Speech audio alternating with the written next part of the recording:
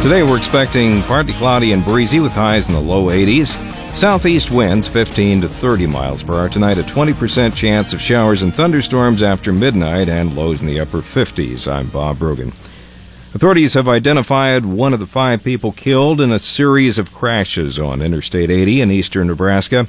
The Nebraska State Patrol says 33-year-old Abdiaziz Jama of Columbus, Ohio, died after the semi-trailer he was driving east around 10 a.m. Sunday rammed into the back of another semi, causing a chain reaction that involved another semi and a pickup truck. The patrol says Jama may have been texting because he didn't slow down for traffic that had been slowed by an earlier collision farther east in which 4 people were killed. Their names haven't been released.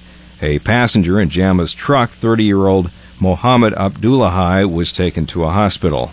A new Nebraska law will give terminally ill patients the opportunity to attempt treatments that have not yet received approval from the Federal Food and Drug Administration, but some doubt the change will make much difference. Senator Robert Hilkeman, a retired podiatrist from Omaha, says the so-called right-to-try legislation eases the process for terminally ill patients to access unapproved treatments and drugs in the clinical trial stages of FDA approval. Lincoln officials are hoping to address parking problems that vex visitors, state employees, and residents around the state capitol. The State Patrol Capitol Security Division says the Capitol receives about 100,000 visitors a year and 25,000 students who mostly come in school buses. A 2009 study by the Department of Administrative Services shows the state-owned garages and surface lots in Lincoln support fewer than 2,000 off-street parking spaces.